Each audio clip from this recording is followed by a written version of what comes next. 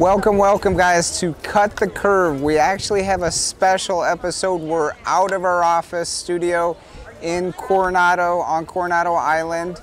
And today I'm excited because a gentleman I met a couple years ago when I started Instagram is living in this area, and I wanted to welcome Bryce out here today. Thank you, appreciate it. Bryce is a short-term expert in rentals. He focuses on experiences, and his company is called Hugh. How do you say Hugh Home Rentals, yeah. Home Rentals, and what does that mean? So it's a Danish word. It's spelled H-Y-G-G-E. It's essentially the term for like comfort, you know, the feeling of comfortness, I guess. But yeah, we just kind of chose it because it's a fun word. You know, it kind of goes well with our theme and stuff, and gives people opportunity to pronounce it really however they want. So however you want to say it's good. Excellent, excellent. So in Cut the Curve, I interview entrepreneurs, experts in their field, and Bryce is an expert in short-term rental. He's been doing it now for how many years, Bryce? I mean, from the very beginning, maybe about the last 8 years, somewhere around there. 8 years? I think it's been about 8 years now. But the new company, Hugh, has been around for about 2 years now. Yeah. Awesome, awesome. And you had mentioned, because a lot of our viewers are entrepreneurs, of course, you had mentioned you went to college to study? I did, yeah. So I was an entrepreneurship major at San Jose State University.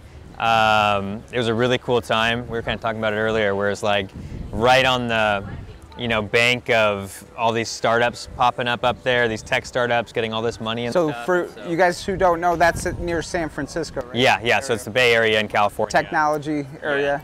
Yeah. A lot of startups. Yeah, it was Silicon Valley, right in the middle of it. And so a lot of our professors and stuff were on boards and starting their own companies and stuff, and so that's how I kind of got into where I'm at now, where the first job I got was through an internship up there.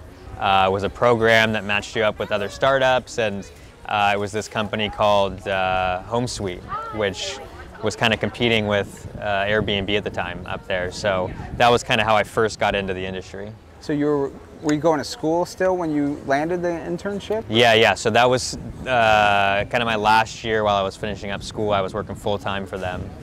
So I was waking up, you know, hopping on a train at 5 a.m., heading up to San Francisco from San Jose. Would, you know, get to the train station, walk to my office in the financial district up there.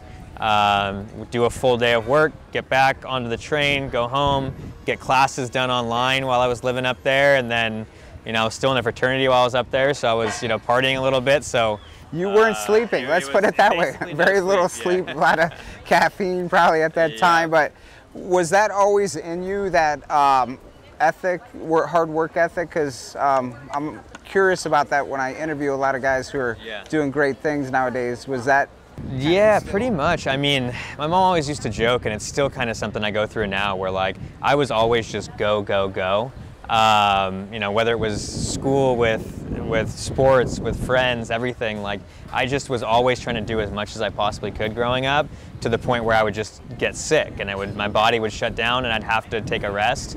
And so it was kind of this running joke in my family, and it still happens to me now, you know, where all of a sudden you're sick and you got to take a few days off or whatever. But yeah, it's always kind of been in my blood. My dad's an entrepreneur, my grandpa on both sides, you know, were entrepreneurs, and so I think I just always kind of saw that as like something that I wanted to do. Yes, that's interesting, because we talk about mentorship and role models. You had it in your family there, it sounds like. Yeah, for the most part, yeah. And then even my stepdad, he owns his own law firm, you know, so he's a lawyer, but he still has that entrepreneurial side to him. So it was just always something that I just saw and just gravitated towards.